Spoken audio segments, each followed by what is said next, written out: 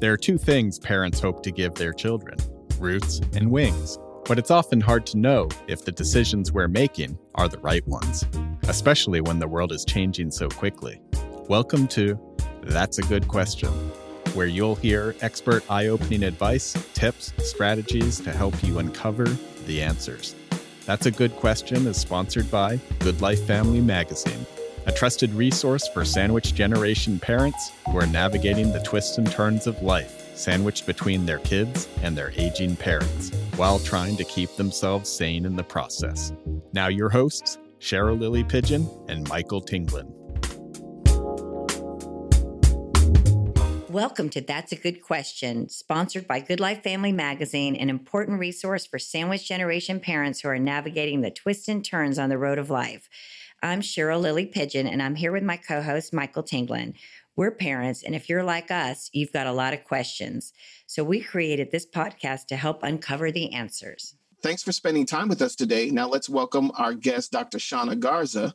Dr. Garza is the Clinic Director of Girls to Women and Young Men's Health and Wellness, an adolescent medicine practice in McKinney, Texas, that provides comprehensive medical and mental health care to young people ages 10 to 25. The practice also has locations in Dallas and Fort Worth. Dr. Garza received her BS in biology from Emory University and attended medical school at Baylor College of Medicine. Following her medical education, she completed a family medicine residency at John Peter Smith Hospital in Fort Worth. She's a board-certified family medicine physician with over 13 years of experience working with children, teens, and young adults. Well, Dr. Garza, there is certainly a lot to cover when it comes to this age group. Our kids are navigating a lot of challenges, and the good news is parents today are more open to talk about them, rather than when we were kids and our feelings were often left unheard. I think many of us think that way. One topic we think we get a lot of questions about is eating disorders. That's true, Michael. There's such a commonly held misconception that eating disorders are a lifestyle choice, but eating disorders are actually serious. And according to the National Institute of Mental Health, anorexia in particular has the highest mortality rate.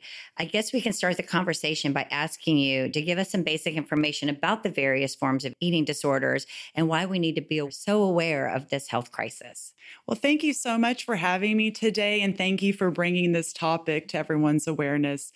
Eating disorders are a continuum of symptoms related to disordered thinking about food, body image, exercise, and we understand that not all patients will fit a clear, defined type of eating disorder. I would like to go over some of those that are well-defined, and anorexia nervosa is one that people hear about and have known about. That relates to restriction of food, weight loss, preoccupation with gaining weight, fear of gaining weight, and is defined clinically by the patient's actual weight.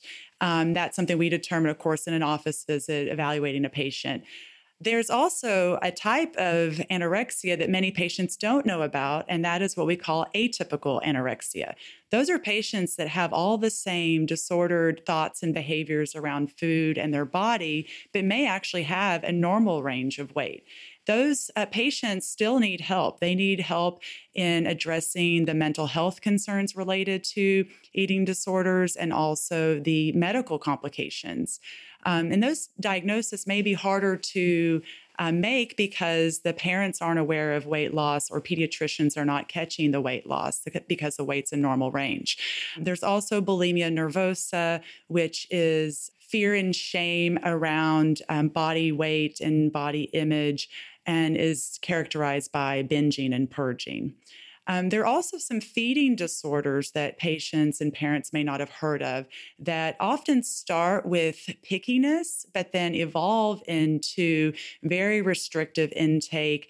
That one is called ARFID, which is a restrictive food intake disorder that patients may have very limited variety in the types of foods they eat based on textures or colors, and that can lead to significant weight loss and malnutrition, and can cause a lot of dysfunction for teens that are dealing with this type of disorder. There's also binge eating disorder. Binge eating disorder is also related to a lot of shame around eating and around body image, and is associated with binging, which we don't necessarily define by the quantity of food, but the emotional feelings after eating food, which may be feeling loss of control, feeling a lot of shame for how they eat or what they eat.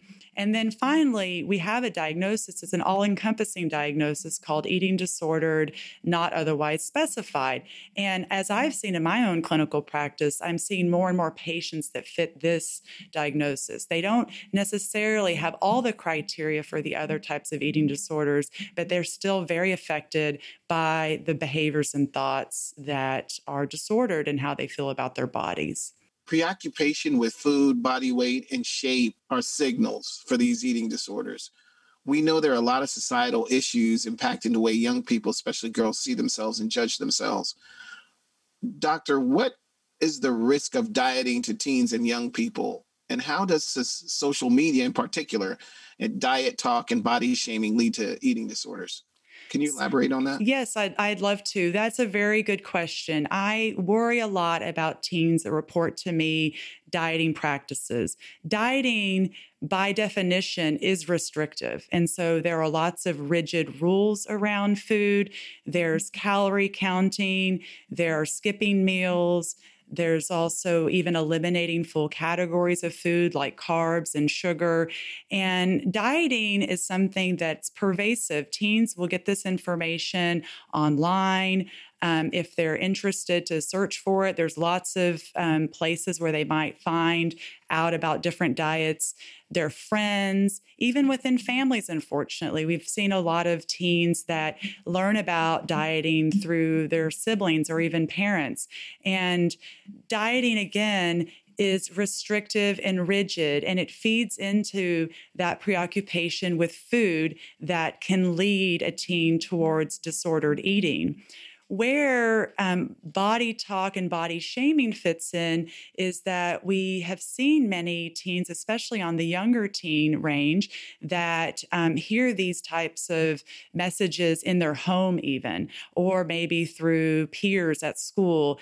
And often there's an emphasis on hyper-focusing on certain parts of their body, as their body grows and develops. We expect teens to grow and develop through their teen years, and there are physical changes, and many of them will kind of hyper focus on the size of their thighs or their tummy or other areas that even their families and friends talk about. And that can lead to disordered thinking about their body. And then where social media fits in, I worry about the influence that social media has on teens. We know it can be a fun way for them to stay connected and in the know, but unfortunately, it's a real source of misinformation where, particularly on Instagram, for example, there are many influencers that focus on fitness, on diet, their before and after pictures that they can see. And it's emphasizing restriction and really unrealistic views of how their body should be and how, how their body, what fuel their body needs to function at its best. So I worry about the misinformation and the emphasis on body image that social media gives teens today. So that's so pervasive. And you mentioned, I think you said ARFID? ARFID. So ARFID is avoidant restrictive food intake disorder. And it is defined, it does not have concerns with body image. Those teens do not have body image disturbance or disorder, but they do have a very limited intake of food related to extreme pickiness or just even only eating a handful of different foods that leads to extreme weight loss and malnutrition. You mentioned the disordered types of thinking that can lead to eating disorders. And what should parents be looking for in terms of watching for signs of something that's really going wrong? So that's a very important point. I treat parents as experts on their own children and teens' lives because they're aware of what's going on day to day in their home. They can get a sense of new behaviors and thoughts related to food, exercise, and their body. And so parents are really the first step in recognizing a problem. The warning signs go back to emphasis on dieting, restriction, seeing their teen want to make real extreme changes to their diet, skipping meals. And some of that, again, teens may think that they're just kind of starting off with what their friends are doing, but understanding that it is having an impact on their physical and mental well-being. Parents also may notice there being lots of talk about body as far as feeling ashamed of their body, feeling overweight, expressing a real desire to lose weight, and also just the weight change itself may be seen by parents.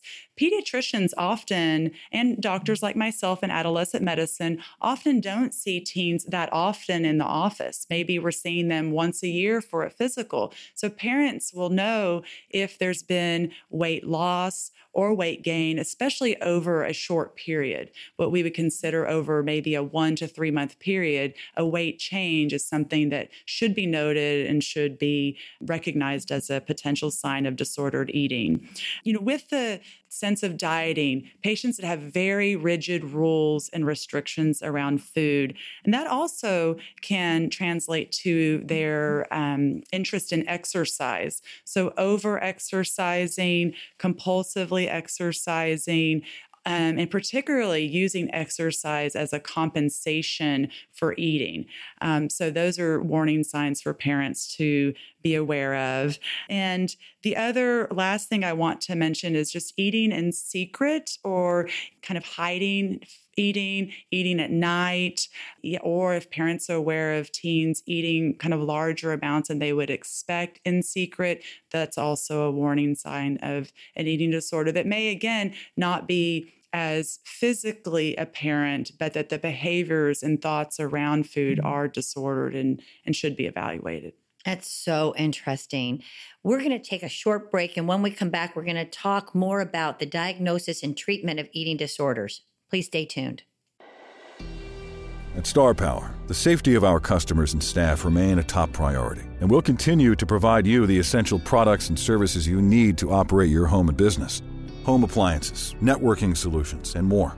In order to ensure your safety and provide convenience, Star Power offers private showroom-to-car delivery or at-home delivery, and in-home and virtual consultations with our experts. Visit GetStarPower.com to call, chat online, or request a quote. Welcome back. We're here with Dr. Shawna Garza and talking about eating disorders. Dr. Garza, even in knowing the signs, teens may be resistant to have their parents get them help. How are eating disorders usually diagnosed? Is it by you and other adolescent physicians like yourself, or how does that practice treat these disorders? It's a great question. So many times parents are unclear of where they should get care.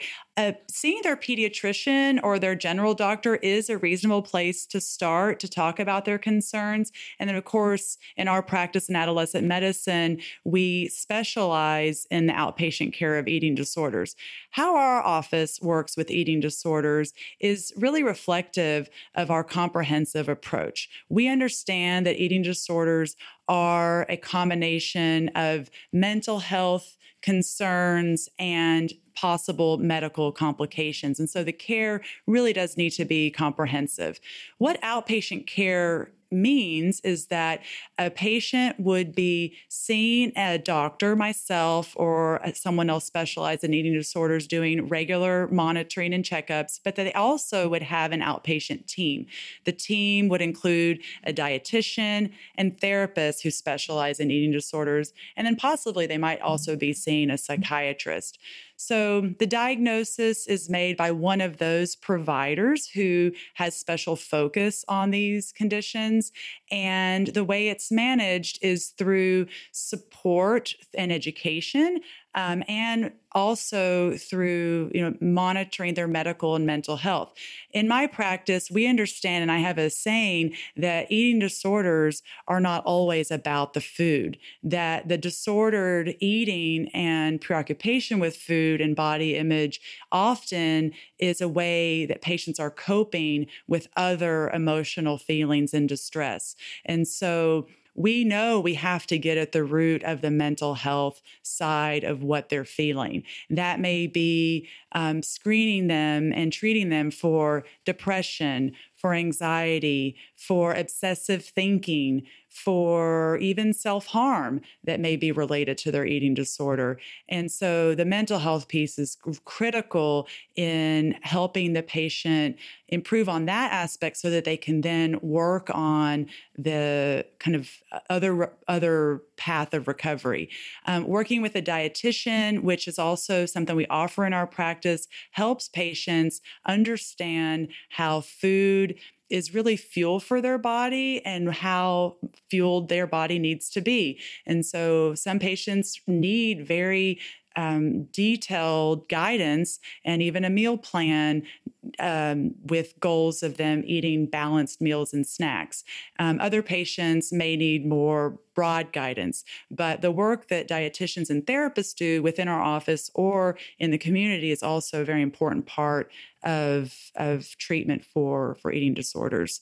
I do want to just mention, at my level of care with eating disorders, one of my jobs is to make sure that patients are safe and stable and good candidates for being treated in an outpatient setting. Often eating disorders can get complicated with medical complications and even mental health complications. And so when patients need a higher level of care, we work very closely with different treatment centers in the area, in the state, and even out of state to get patients the help they need so that they're safe and stable and recovering. And so our level of care is called outpatient care, but there are also lots of providers that treat patients at higher levels of care, whether that's inpatient or another type of intensive outpatient program. That is such important information. And eating disorders clearly can be very dangerous. Anybody that's purging has a real risk of medical complications. And there are things we look for to screen patients for medical complication. Medical complications reversible? Is there a point where it's too late to reverse the damage? And what's the success rate for treating these young people? So we know that patients that are early to care, even within the first 30 days of this being recognized, do best. And so it's really important that parents and pediatricians and other providers that are seeing these patients get the care they need as soon as they can. So early is best. As far as the medical complications, we really do a head-to-toe assessment of how the eating disorder is affected the patient's body.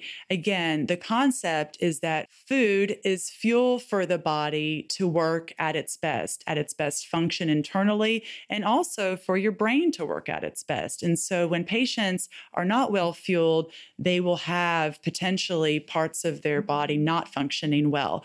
And that relates directly to mental health. We know that patients that are underweight and malnourished will have lots of mental health symptoms. And it relates directly to them needing to be fed before their mental health symptoms will improve. And so part of their brain function, even with like concentration issues, mood issues, irritability, can be related to the eating disorder directly. We also evaluate their heart. There, unfortunately, are a lot of cardiac complications with eating disorders. So I'm screening for that in my office, and I'm referring them to a cardiologist pretty frequently if needed for further evaluation. We talk to patients about many gastrointestinal symptoms. Patients will have nausea, bloating, constipation, and some of those symptoms can be very severe. So we treat patients for those types of complications. And in women, we always ask about periods. If periods become irregular or they stop having periods, that is a sign that their reproductive system is not well fueled, and they can even go into premature ovarian failure where ovaries are not functioning, and that can have lasting effects on young women. With that, we also screen patients for thinning bones and risk for osteoporosis related to low estrogen. So that is, kind of the things that we talk about in our visits. Additionally, we do extensive lab work to give us information on how their internal systems are functioning on things we can't, find an exam, and that is checking electrolytes, checking kidney function, blood counts, things, and even thyroid function that can be affected by an eating disorder. You mentioned a lot to do with young girls, the young ladies. Mm-hmm. Is this pervasive among males as well? So I don't know the actual percentages, but it is prevalent in women. There are young boys that deal with eating disorders. I have taken care of teens and college-age boys with anorexia. Also, the condition that I refer to as ARFID is more common in males. So that is the one type of eating disorder that's more common in young males. But in general, it is a female-focused disease and concern, but our practice treats both young boys and girls of teen and young adult age. Dr. Garza, I have a question for you. Is there anything that we could do for our kids when they're really young that can help them to develop the best behavior so they don't get caught into this cycle, or some types of patterns that we can give them so that they can? What I'm trying to say is, if this is associated oftentimes with these exercise regimes, is there a way that we can develop and foster good behavior so that it doesn't go across the line and get into these eating disorders? That's a great question. Of course, parents have a real influence on your child's life at younger ages. And so most of that I would see is through modeling activity as a fun outlet, modeling exercise as a healthy outlet for stress, and emphasizing maybe fitness and movement and exercise more for building self-esteem and spending time together and as a healthy outlet, and not so much on what changes it's leading to in someone's body, their physical body. The other, through modeling with food, is we have a saying that all foods can fit, and avoiding labeling foods as good or bad foods in the family, understanding that everything in moderation can be part of a balanced diet. And so, again, it's eliminating the dieting talk and the body shaming talk, and emphasizing balanced nutrition and having a healthy approach to exercise. So important. Well, Dr. Garza, as we wrap up today, leave us with one thing that you want any parent to know about this important topic. So we know that it can be really scary to find out that your teen is having these types of issues. And we want patients and parents to know that they are not alone and help is there. I have a saying in my office that asking for help is the first sign of strength, and that in eating disorders, getting help is the first step in recovery. And so finding help is really going to get your teen on the right path to recovery. There are many resources. A few that I'd like to just point out is some online websites that are kind of databases for resources in the community. There's a National Eating Disorder Association website that's very thorough with parenting education, reading resources, and also a list of providers. And then there's a Texas Eating Disorder Association website that has, again, a lot of information for parents, how to approach this issue, and support there for finding the right provider to help start the path to recovery. Well, thank you, Dr. Garza, for joining us today. This has been so enlightening. We really appreciate you. Thank you for inviting me today and bringing awareness to this issue. And folks, if you want to learn more about parenting advice and need resources, go to goodlifefamilymag.com for expert content. And be sure to subscribe for free to a weekly newsletter and share our content and articles that you're interested in. Thank you so much, Dr. Garza, and thank you all for joining us today. We're living, we're learning, and we are here for you. Life is good. We're here to make it better. Got a question? We've got answers. Go to goodlifefamilymag.com and click That's a Good Question.